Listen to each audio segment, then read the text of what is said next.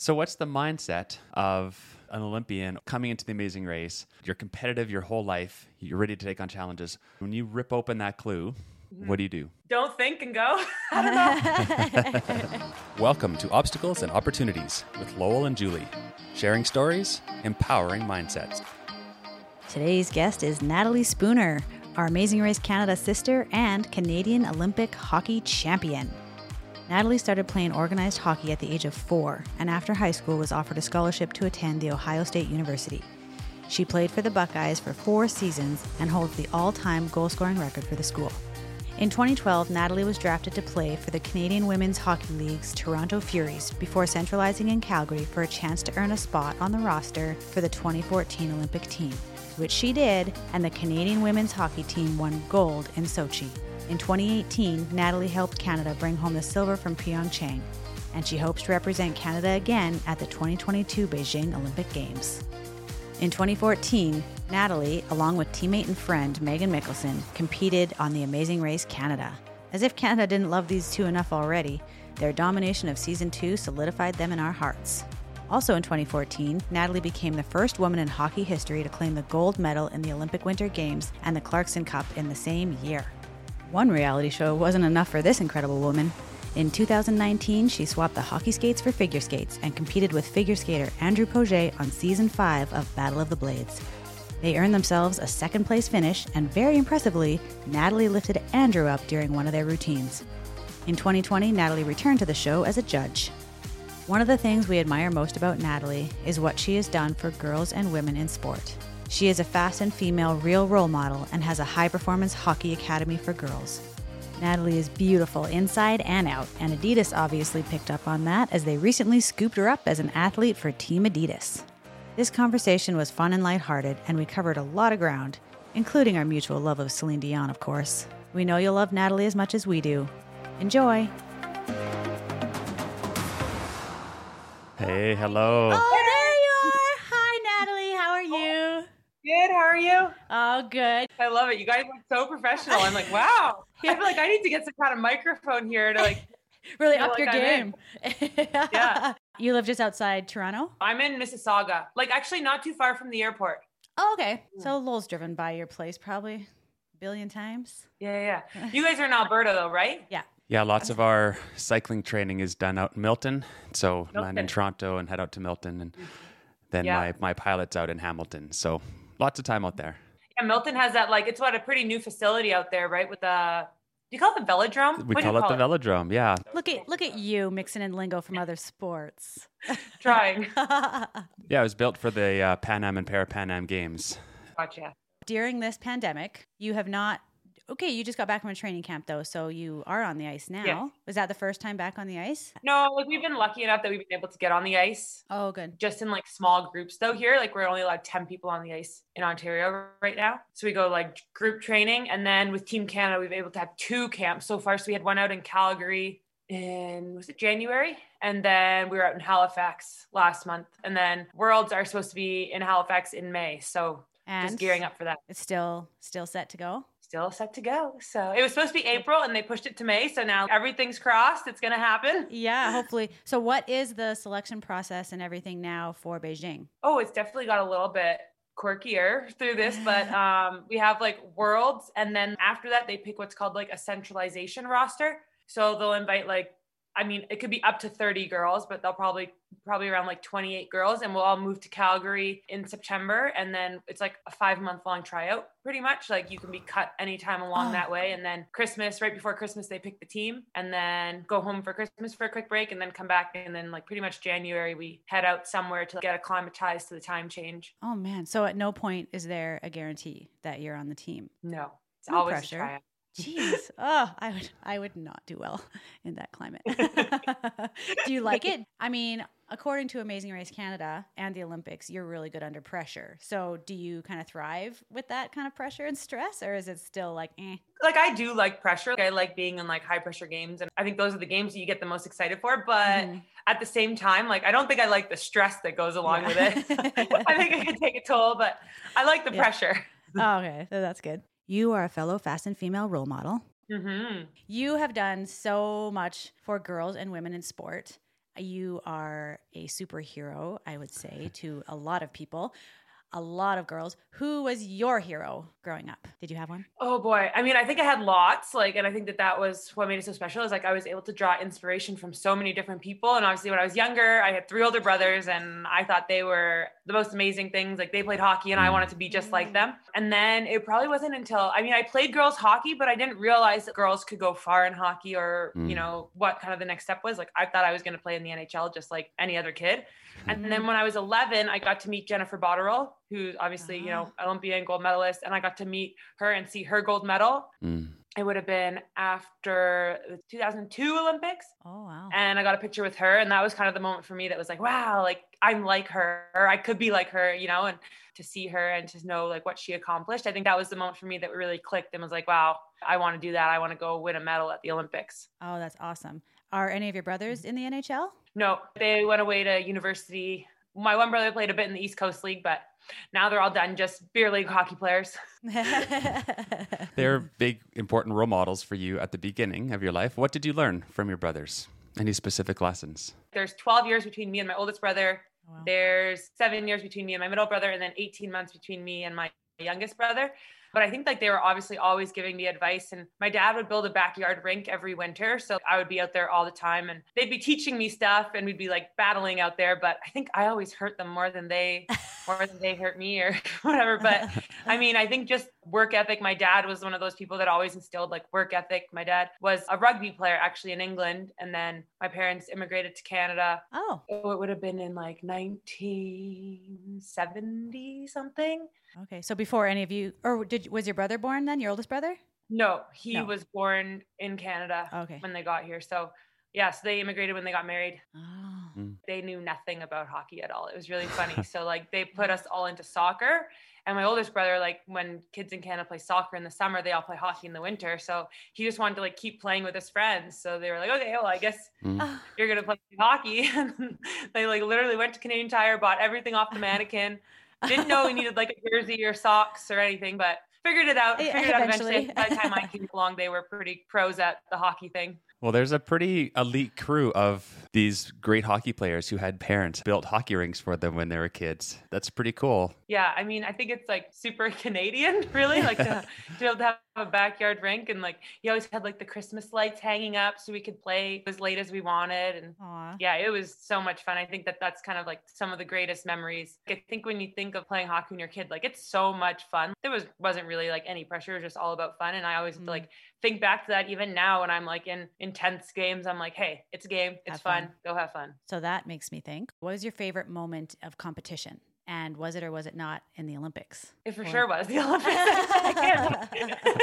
The 2014 Olympics for sure. Like it was probably one of the toughest years I've been through. It was so hard as a team. We went through so much adversity, but I think it like set us up for the Olympics, and the Olympics almost felt easy. And when we got in that game and we got down 2 goals, we knew we had it in us to come back. Just the way we won that game, it made it that much more special. So I have to for sure say 2014 Olympics, not only for winning, but it being my first Olympics and the way we were able to win. And home soil. No, Sochi. Oh, this is Sochi 2014. Yeah.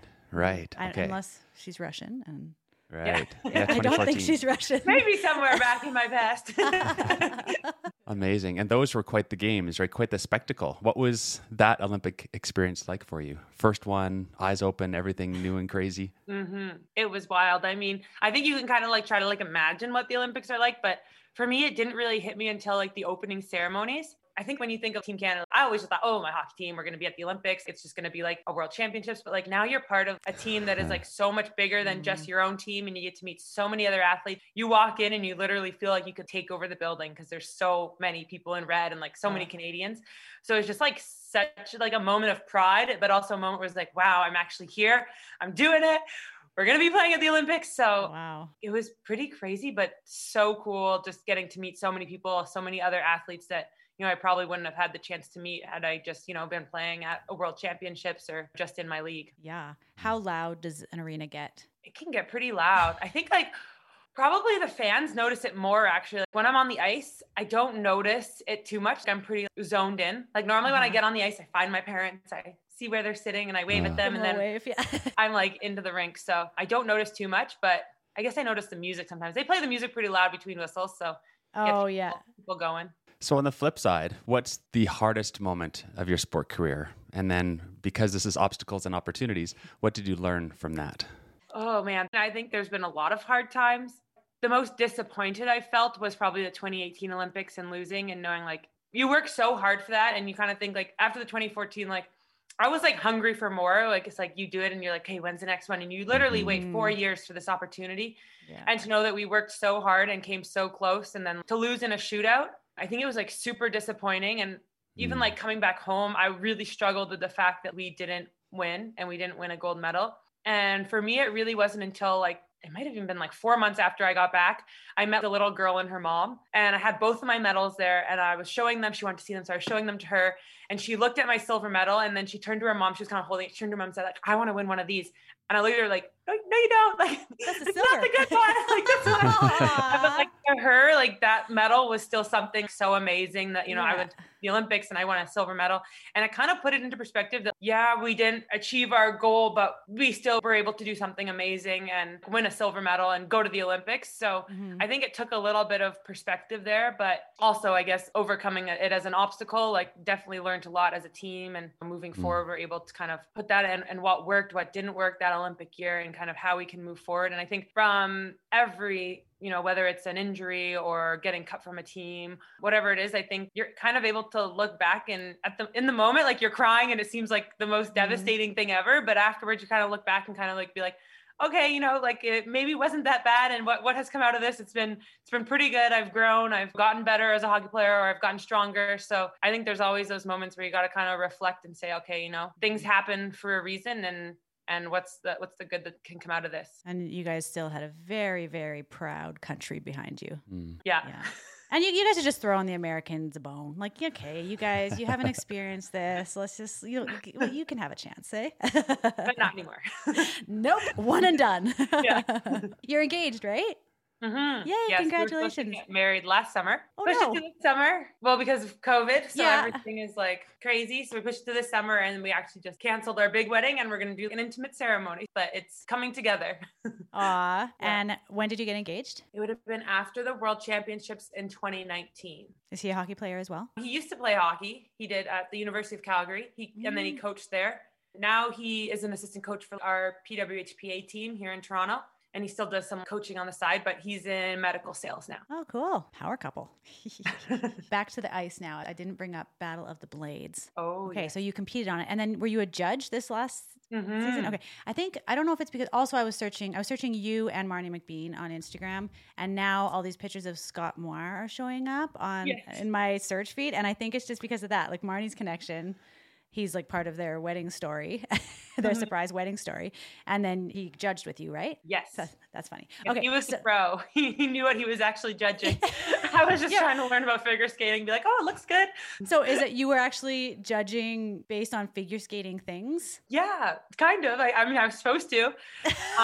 But it's kind of crazy when I'm like judging Olympic champion figure skaters and then like pretty great hockey players trying to figure skate. I feel like I was always like over to like Scott or Alosh, like, did it go up properly? Was that a triple? Was that a double? What just happened? I lost track when I was counting. Yeah. Like it's so hard to tell. Like I thought they all looked great. I thought they were all amazing. They would all got 10s in my books. Yeah. You should have just done that. Yeah. You always need one judge. It just helps you, makes you feel good about yourself. Has any other female figure skater in any type of competition lifted their male partner? Or are you just breaking ground all over the place? I think that there was, not in Battle of the Blades, but in like an actual figure skating competition, there was a girl who did the low lift kind of. I think she dressed up as a man and he dressed up as a woman, and like they did some like balancing one. And did you or did you not drop him in rehearsal ever? I dropped him a lot. Did he wear a helmet or is he concussed? I literally like pile drove him into the ground one time. Oh no. It was not good. I wasn't sure if he, like, literally I was waiting like the whole competition. I was like, you gotta let me lift you. You gotta let me lift you.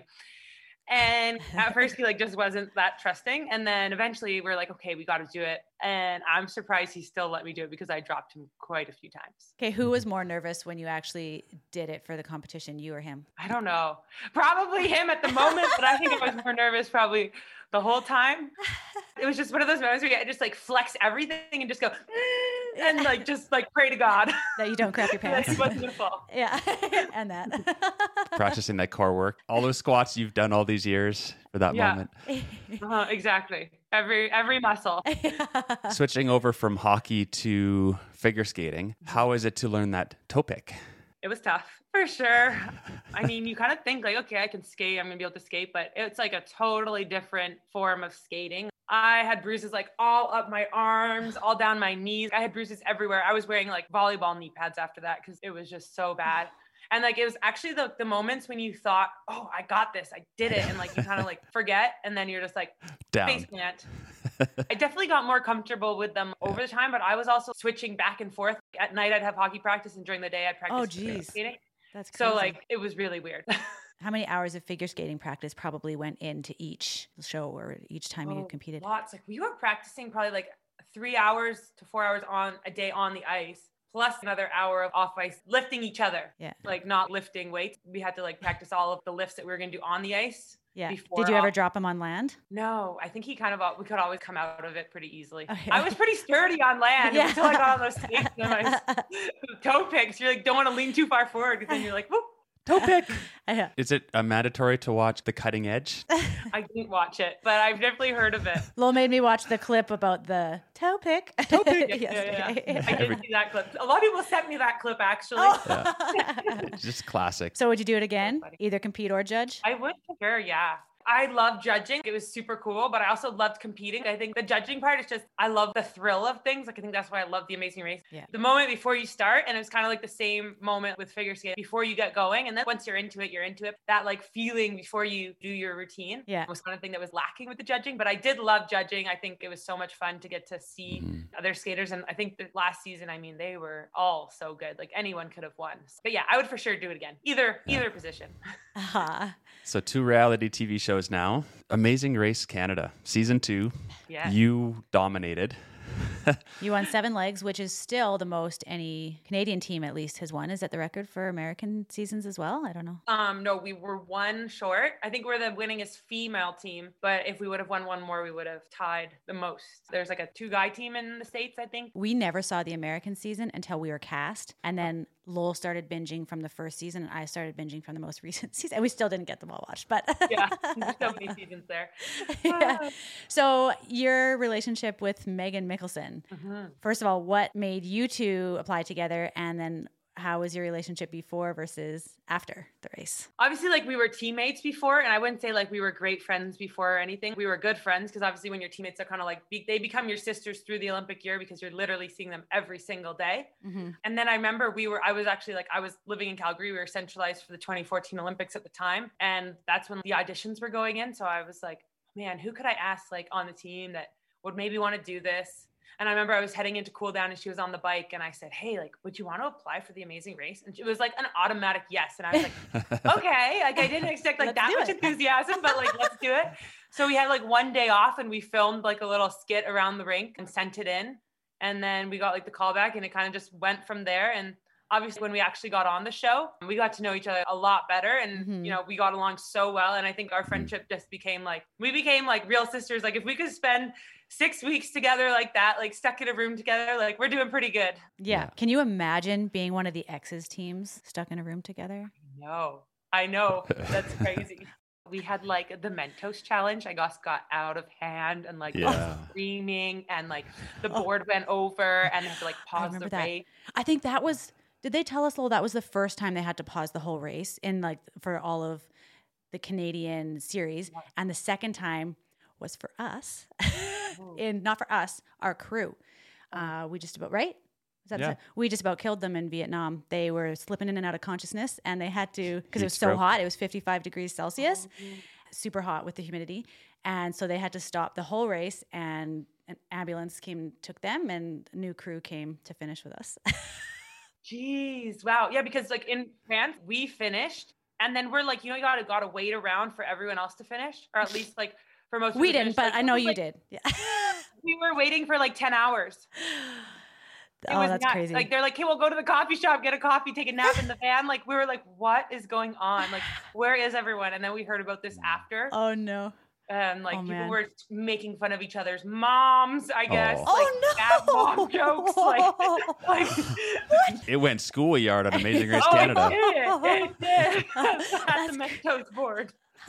So did you guys have a chance to form relationships with other teams, or were you just too far ahead all the time? You know, at first we didn't, but then obviously at the airport you get to meet Oh, everyone. Yeah, for sure we did. Still, I mean, Suki and Jinder, we still are friends with them.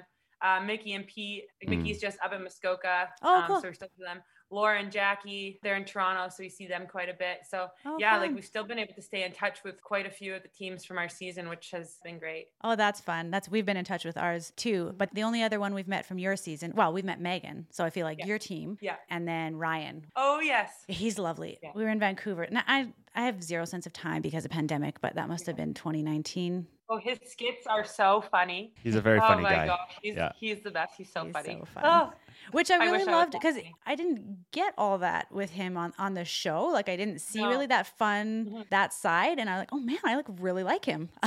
yeah, for sure. Yeah, that's true. They didn't show as much as they could have how funny they are and His what fun they personality. Yeah. Yeah. It's interesting that you get a character arc. What's shown, they have a lot of material to edit, and there's the story, and Yeah. they can't tell the entire whole picture of who an individual is. But using these clips, they can kind of tell that story.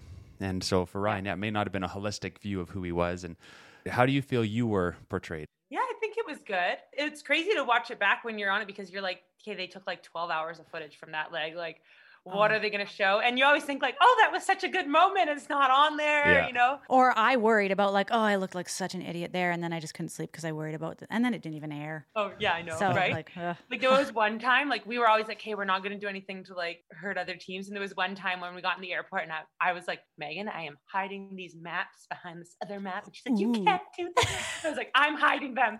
And like, Serious? I was like, they're totally going to show them. They never showed it. oh, really? And did it actually throw people? Like, did it delay people? I don't know. Oh, I don't even know if anyone went in that shop to find a map. but you felt like you did something. You Yeah. made a difference for your I was like, team. this is going to make all the difference. You know, we heard Cruz complain about you guys because you were too fit and too fast. We had crews hop in the back of like random trucks. Yeah. Like in Winnipeg, they were riding along in the truck bed beside us. I was like, what? Whose It's so truck is funny. that? Like, We had one leg. Where was that? In Hamilton, Ontario. And we got to ride bikes, and Lowell's a cyclist. So we're like so excited that, we get to ride bikes. But really, it was like 200 meters around a bend in a park. And the crew was in golf carts behind us telling us to slow down because their carts wouldn't go that fast. So it wasn't really quite the cycling moment that we had, hoped. I dreamed, okay, I'm a Paralympic cyclist. Let's do cycling on Amazing Race. I was so stoked. And then you had to go slow. And part of the rules are you have to stay within 20 feet, 20-foot Yeah. rule. Yeah, The we had 20-foot heard rule. that a lot. 20 feet, 20 feet. And you're always like pushing. And I feel for them. It's hard because we're competitors and we want to race and win, but they're carrying 50 pounds of sound and video gear and trying to keep up behind you and keep you in focus and keep your sound good. Yeah, but I don't care. Let's win a race. I know. Like we would always do, like we'd look on the map and say, okay, how far it is. And like other teams would be calling taxis or waiting for taxis. We're like, it's not that far. Let's just run. We would run and beat the teams there. But like, They're like, oh, shoot. No, we have taxi. Spooner and Mickelson. What was your favorite leg? Do you remember? This was like a long time probably ago. had two, like Normandy, France, when we got to drive like those block Oh. carts around Oh. the beach. And then also like obviously it being like very sentimental, like where we were. Yeah. And then also Macau, China. It was just like Oh. so different. Was that where you had to learn the dance at night? Yeah. Oh yeah. The dance we struggled at. It was actually because of that challenge that you guys did because that would have been really hard because dancing is hard for Lowell in the first place, but then to teach him something in the dark because he sees nothing in the dark. Oh, yeah. And so I bought all sorts of light up bracelets and things to put on different body parts to try if we were in that situation. Yeah, We brought a whole yeah. bunch extra crap with us. But anyways, you still like that place, so that's good. Yeah. That was like that I was think an like intense for me, leg. like looking back, it's like, wow, if we did that, like we accomplished something, you Yeah. know?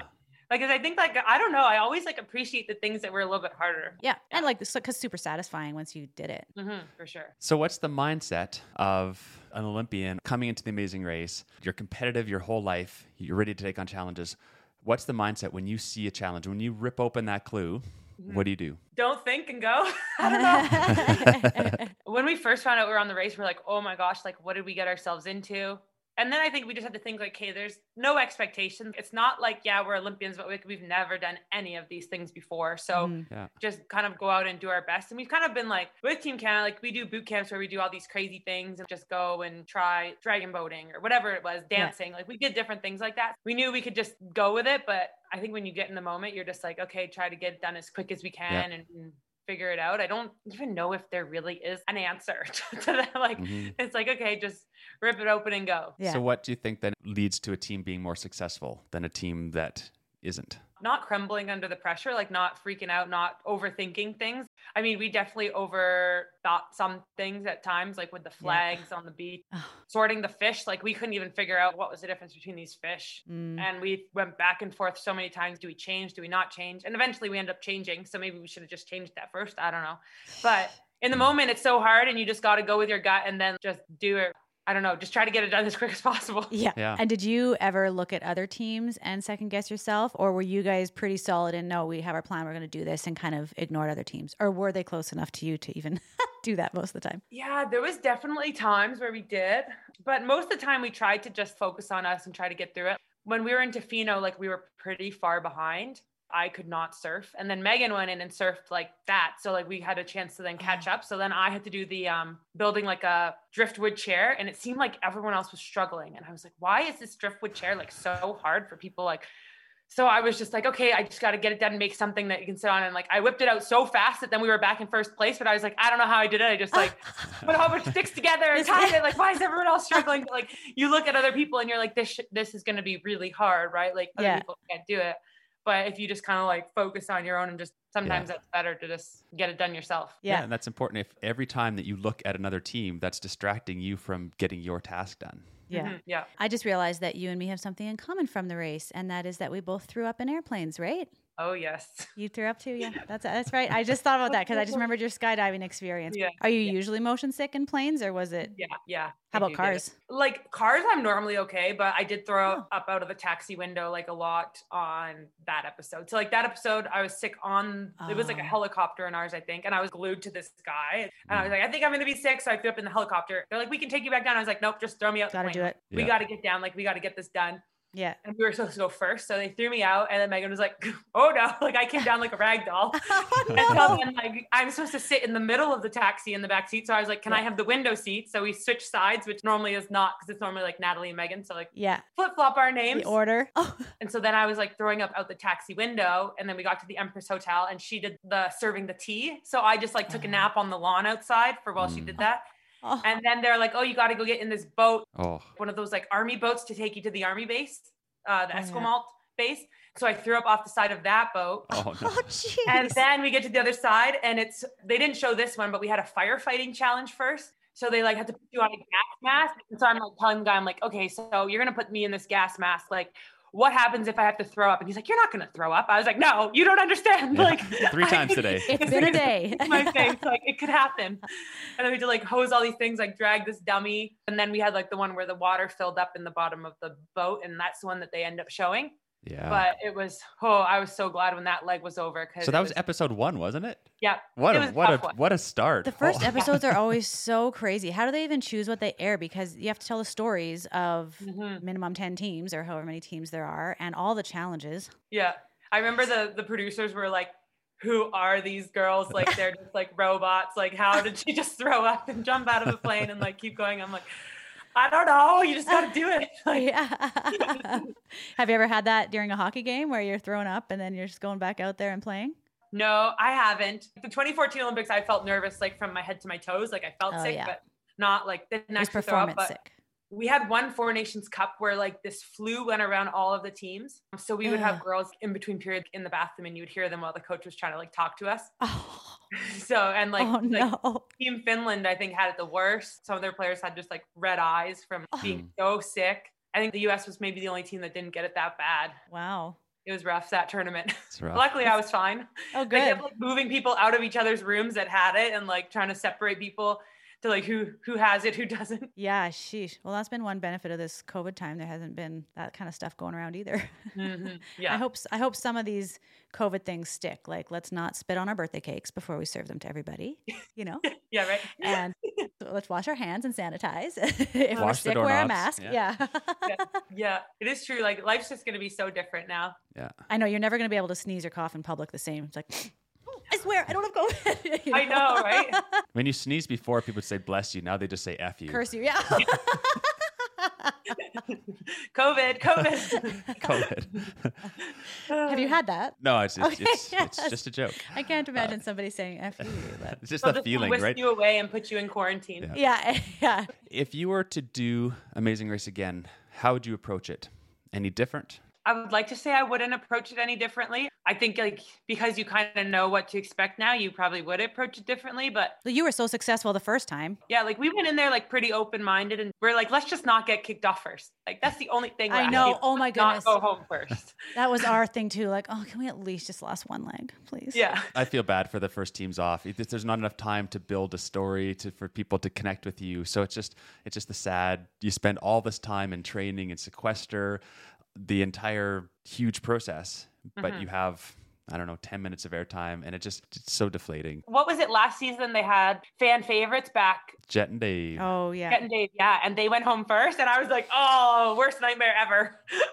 All the hype, and then it's just like, Oh, I know. That would be the absolute worst, especially when they were so successful the first time. I know. Oh, Yeah. I wouldn't have put myself in that position for any amount of money. I don't think. I think like once you are successful, you have like that target on your back, and now you're like, okay.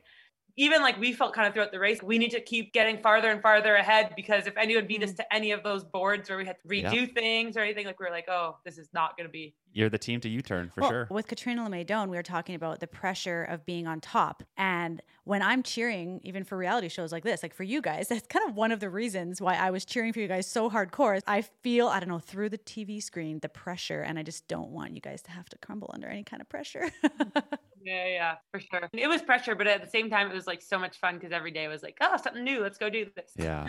Living in that adrenaline is so exciting. It's like race day for me, but that was for weeks, the months leading up to it, even through preparing and how do you prepare, getting out, living in sequester, this whole what's coming, all of that, just nerves. And then when John says go, it's just that feeling of adrenaline, and it's lasting the entire race. It's amazing. I know. We've talked to people from most seasons, and I'm interested in the differences with like pit stops. And did you guys have wash and folds, or did you have to wash your own clothes? Wash our own clothes. They said we would get stuff washed once. Okay. And we had like these leggings that we were wearing. One leg was like the muddiest leg ever. So we were like, can we please get them washed?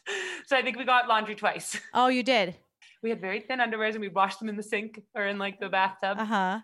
We had a wash and fold at every pit stop, I think. But ahead of time, we weren't told anything like that. We're like, just bring a shampoo bar because you'll probably have to wash. Like, that's all we were told. But we had a wash and fold every night. But then other seasons, both before and after us, had nothing. I think, if I'm remembering correctly. We had super fancy hotels and room service. I think we kind of had the golden Amazing season. food. What was your food like? Did you get lots of we good had pretty options? Well, if we were in small places, we didn't, but like we stayed at like a Fairmont one. When we were in Hong Kong, we stayed in a really nice hotel with like a really good buffet, and we got to stay there like, for a whole day. And yeah, we got to order room service, and I would always get chocolate cake as dessert. It's like, what are you doing? Like we were also still training for hockey, so we'd get our hour to go to the gym and like make sure we got our workouts in, so that when we came back, we were like ready for camp and stuff. But it was like, oh wow, yeah, we enjoyed the room service meals as well. I kind of thought that we were spoiled because we had Mrs. Universe on our season, because that's what it sounds like. I feel like. I have a rapid fire for you. How do you feel about rapid fire, Natalie? Well, let's see if I can get them out rapid enough. We're just going to give you a list of words and terms? just terms. Yeah, words and terms. Just basically saying the first thing that comes to mind. Would you say? Yeah. Cole? So rapid fire, first thing that comes to your mind. Ready? Yep. Team USA. Rivals. Ah. Shootout. I don't like them. I'd rather keep playing. To me, I'm not a hockey player. Sorry to pause the rapid fire again. I'm not a hockey player, but it seems like not even hockey, because it's like a one-person thing where hockey is very much a team thing. Do you think there's a chance that they'll ever get rid of them? The NHL goes to shootout sometimes, like totally fine. But like if it's like a championship game And it would be like in basketball, like just going, okay, we're going to do trick shots to see who's going to win the championship. Oh, yeah. It just doesn't seem right. Yeah, I agree. Sorry, carry on. Next word, elimination. Not good. I'd like to not be eliminated. Yeah, but she never was. That's Oh, true. last leg. But you weren't eliminated. I guess not. Okay, so then that brings me to my next word or term, second place. You love it. Second place who? In our like video we made for our audition for The Amazing Race, we did a knock knock joke at the end. It was like, knock knock, who's there? Second place who? And then we're like, oh my gosh, now we came second place. Like we should not have done that. If you go again, you have to do a knock knock joke about first place. Yeah, exactly. Self-fulfilling prophecy there. Look at that. Yeah. Okay, some other words. Good. Gold. Why- Autocorrect. You're right. There. Julie gave me the list. I was like, oh, that's not what Normally I thought I he had comes up written. with these things, but I mean, I like good, and gold are both great. I was like, Julie must really want this. I don't know why. funny watching you like, Good. he's like, I'll just own this one. Good. All right, sure. Okay, next word. Gold. I like gold a lot. Probably Yeah. one of my favorite colors, red and gold. Red and gold. As they should be. Well, we're hoping Beijing you bring home more gold. That's awesome. What is your favorite workout? Oh, I don't know if I have a favorite. Like obviously like hockey, you have to be good at cardio, but you got to be good at like short sprints, but you got to be strong. So there's so many different things. And I think that's why I like the workout so much. Quite a good variety. Mm-hmm. Ooh, I don't know, variety. Lowell, but I may get bored if I was just bike riding all the time. Oh, I think it would be a little too repetitive for me. he does. He sits on that bike for 2 to 4 hours daily, but he joined in on an Everest challenge this year, and it was like 12 hours or just under 12 Yeah, hours. we did the Everest. He so just sat on his bike. 8,850 meters of elevation over 200 kilometers, and it took 11 and a half hours. So, yeah, just sitting on the bike. And then this cruising is along. another fun fact. When he's on his own and not participating in like a challenge like that, he usually listens to podcasts or audiobooks on double speed. So he's on his bike for like 4 hours just listening to this computerized, and his brain understands it because he's so used to listening like that. But I'm like there's no like prosody or intonation change. My butt can barely handle like 30 minutes on the bike. I'm like, I need a break. I can not even imagine like more than 2 hours. You'd get used to it though, I'm sure. It's its own kind of mental training. How much upper body do you guys do? Quite a bit too, yeah. Like, I would say like speed skaters don't do a lot of upper body, but hockey, because we got to be pushing people around, Oh yeah. we still got to be pretty strong, like upper body wise. Yeah. So it's pretty like Oh, even, yeah. and like be able to shoot a puck hard. Like you got to be Mhm. Oh yeah. pretty strong in your core and your arms. Yeah, the variety is great. I love strength and conditioning. I love going to the gym, lifting heavy weights. And I came from triathlon, and that was right. You could run, I could swim, so it was a bit more variety. So cycling definitely has made me a bit more unisport. It's not as balanced. So once I'm done this elite level and hopefully bring home a medal at the Paralympics, then I think eventually I'll move more to broadening that and trying to be a bit more holistic as an athlete. Because yeah, I've lost my upper body since I've gone to cycling. No, you haven't lost Well, it. You're still. I've lost what I did have before. Yeah. If you he want to be has- like strong legs to push, but like a little bit lighter up top, right? Yeah, extra weight isn't that helpful. So you need to hold on to the bike and you need to transfer that power. So the core needs to be strong. You don't do many arm workouts. Yeah. Okay, so your favorite workout is variety, which is awesome. Yeah. Favorite workout song? Oh, I mean, I like anything like pop and anything that I Mm. can sing along to. Me too. My favorite song, like before I go to play, would be Yeah. the song by Kat DeLuna called Unstoppable. Nice. I try to tell myself, like when I get on the ice, like be unstoppable, just Hmm. go. My favorite Nice. workout song is also called Unstoppable, but by Sia. Oh, nice. I'm unstoppable. That one, I think. Mm. Oh, yeah. I just said the main word. I don't even know the rest. I don't know lyrics. I usually get the lyrics all wrong. I make up lyric songs all the time. So even Yeah. if I thought it was a bad lyric, I'd probably turn it into something good. Yeah, exactly. Do you have a favorite singer? I don't know if I do. Like, I love Celine Dion. Do have you seen her in Vegas? I have. Me And I got to meet her and take a picture with her, but it was only like so short. So I feel like I didn't get like a good conversation, but you know. Oh, yeah, but still, hello. And that's how people feel meeting you too, by the way. But anyways, we saw her too. And did she do the hologram thing for you where you were watching her on stage and then all of a sudden they lit up in the aisle and she was like standing in the aisle? I can't remember. It was like after 2014 I went. I don't know if she had the hologram thing then. Okay. When did What we year go? did you see her? It was right around then. I think it No, we had babies. Oh, yeah. I was still nursing. It would have been actually 2014, I think. It was my third attempt. First, we had tickets for Edmonton, but then Lowell and I ended up moving to New Zealand instead. So my sister had to go with someone else. And then we were booked in Vegas with my twin again because it was our 30th birthday thing. But she canceled because she was sick. Celine, not my sister. Celine. That was so upsetting. So we were still in Vegas. with no Okay. Celine. We're like, And then the third time was the charm. But she ended up in the aisle, like exactly where we were, except the other side. Oh, shoot. And it really wasn't her. It was. The stage one wasn't. It was a hologram, no? The hologram, what we were all watching on stage was not her. That was the hologram. And then all of a sudden they put the spotlight on and she was live and in the flesh, like right beside people. Yeah, I know. That was our reaction. That's I know. cool. I'm glad you love Celine Dion because sometimes people say they don't. And I'm like, just went down in my books. But so good. You went up in my books. Are you done with your? Yeah. Because I took over.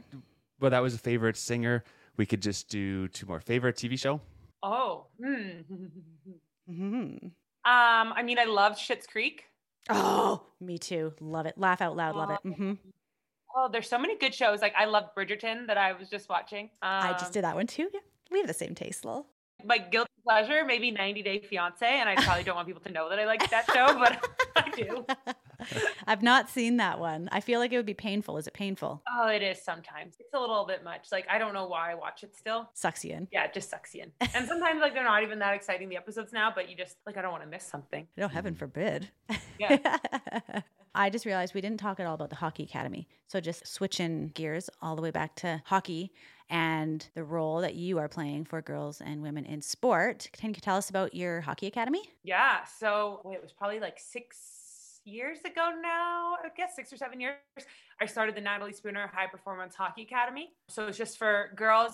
They come out, we get like 2 ice times in the day. They get to work out, plus they get some sessions on whether it's like leadership or we sometimes do like a little amazing race with them where they got to do all these different tasks around the arena. So it's just super fun. I mean, I grew up going to hockey schools and I think, it helped me obviously not only to meet people, but to meet new people, to play hockey against different people and then to improve your skills. So I think that it's important for these girls to have access to players that have, maybe done it and that they're looking up to. We always bring in some other of my teammates or some other players that they can meet too. So I think it's an awesome week and the girls always have fun and they're so chatty and so cute by the end. That's so cute. What does that look like right now during COVID? Is it still happening, but in smaller groups? No, we haven't been able to do it. So I normally do it around August. So last August, we ended up doing a virtual one. So just online. And then hopefully by this August, we'll be able to have one, but we'll kind of just wait it out and see kind of what the numbers are at by that point. Yeah. And now what's happening because the hockey team, the women's, is it the league that you were part of? Yes. So I was part of the CWHL that in 2019 it folded. So we kind of were left with nowhere to play. So we started the PWHPA, the Professional Women's Hockey Players Association.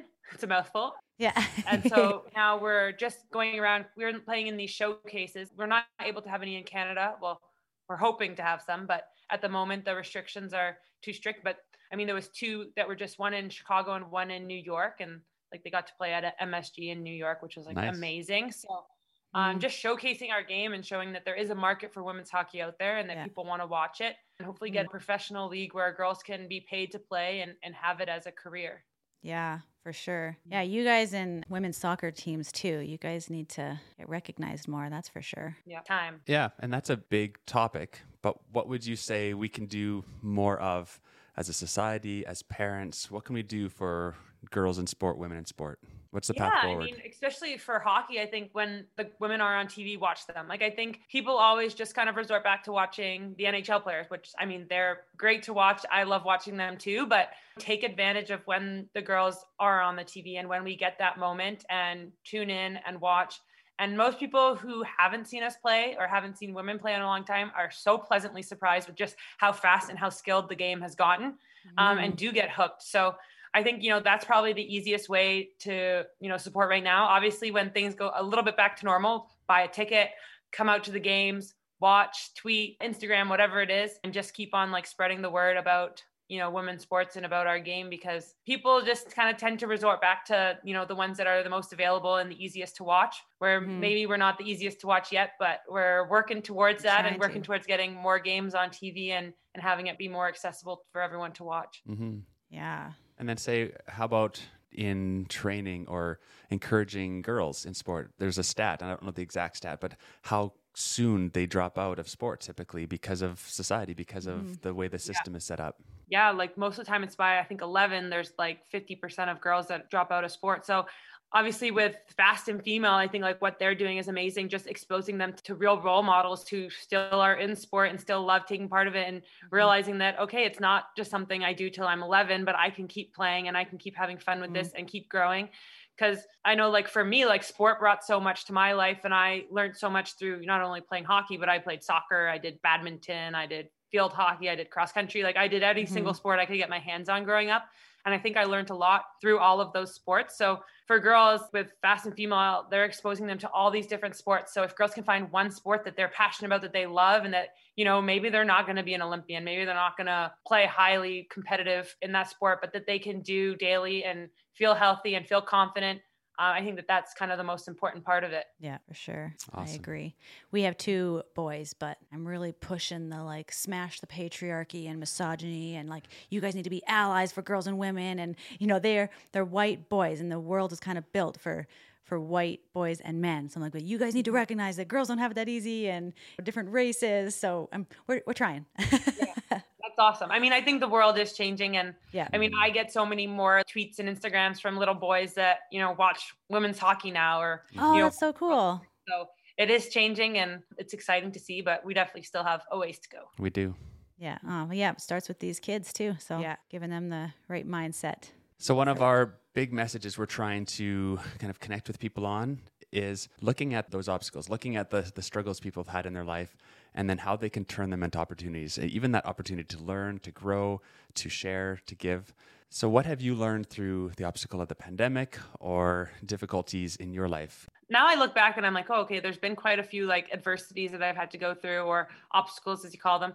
And I think it's about having like a growth mindset and being able to take them, but to grow from them. And when you're little, you look at like little kids that are falling on the ground and people are cheering them on and people are like, oh, that's great. But whereas when you get older and you fail, like there's like this bad connotation with it that, oh, like you didn't succeed. And I think it's about changing the mindset that it's not always a bad thing to fail. Because what is the good that can come out of it? Or maybe that wasn't supposed to be the plan that happened, and something better is going to come out of it. So I think it's about staying positive and cheering yourself on through those failures, right?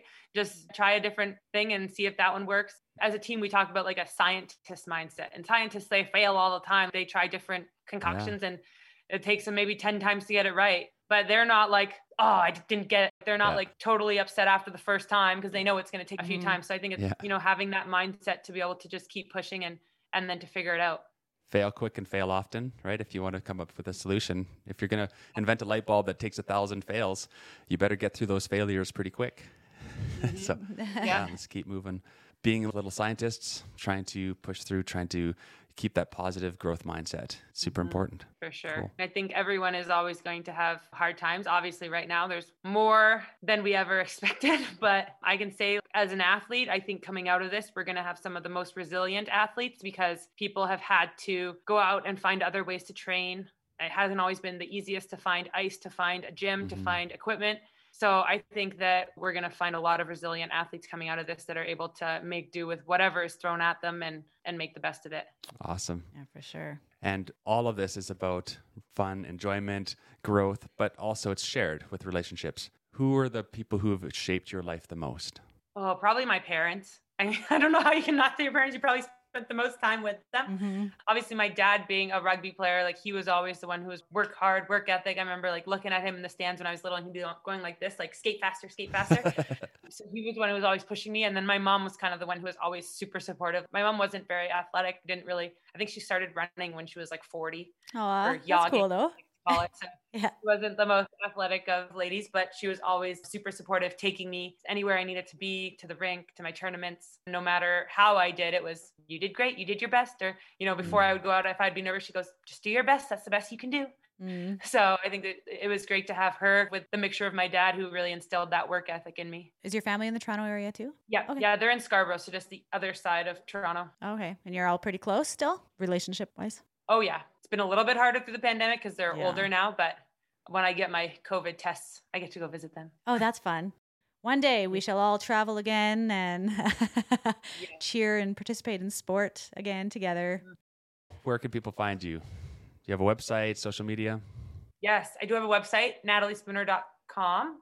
And then Instagram and Twitter would be natspooner5. And I did get a TikTok. And I'm not sure if my TikTok is Nat Spooner 5 or just Nat Spooner, but I just got TikTok not too long ago and I'm trying to figure it out. I'm not great at it yet, but I'm working on it. It scares me to think about it. I feel elderly. I haven't delved into that world. I don't know if I recommend getting it. It's hard. It's hard to make TikToks. It takes a lot of time. Does it? Do they have the editing right in there? I don't really know. I normally take it as a video and try to put it in, but then you got to line up the sound with it. And people always comment how mine's off. And I'm like, this seems like the closest thing I could ever do. People are so judgy. I'm like, oh no, I tried. Okay, steer clear TikTok. Okay, that's the lesson for today.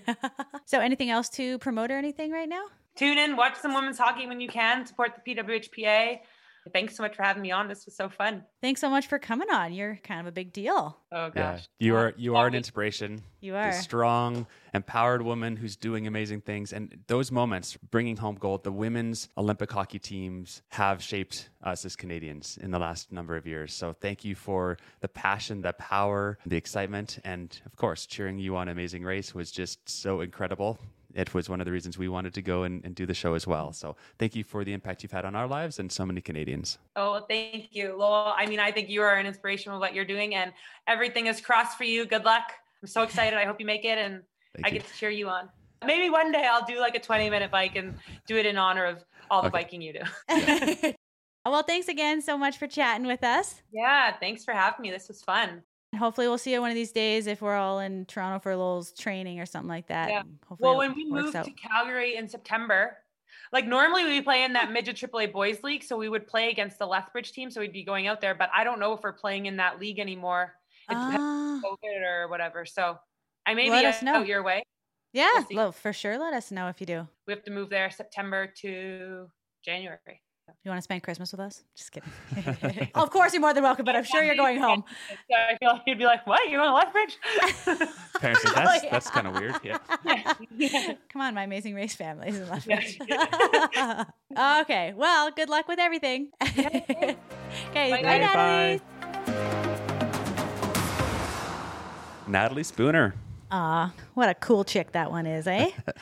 A lot of cool connections there as well. She likes Celine Dion. You like Celine Dion? Oh my goodness. I already loved her to pieces. And when she said she loves Celine Dion and Schitt's Creek, as you know, I already overstate my relationship with Natalie Spooner, pretending that she's my sister. Race sister? Yes, because she's my race sister. So I kind of pretend like we're family. And now I'm like, oh my goodness, it's going to be worse. Yeah. Sorry, Natalie. The crush just got a little bit stronger. Everyone loves Natalie. Yeah, and a lot of reason too. This amazing, powerful Canadian women's hockey team has been an inspiration. And those moments of watching them in the last number of Olympics has just been so amazing.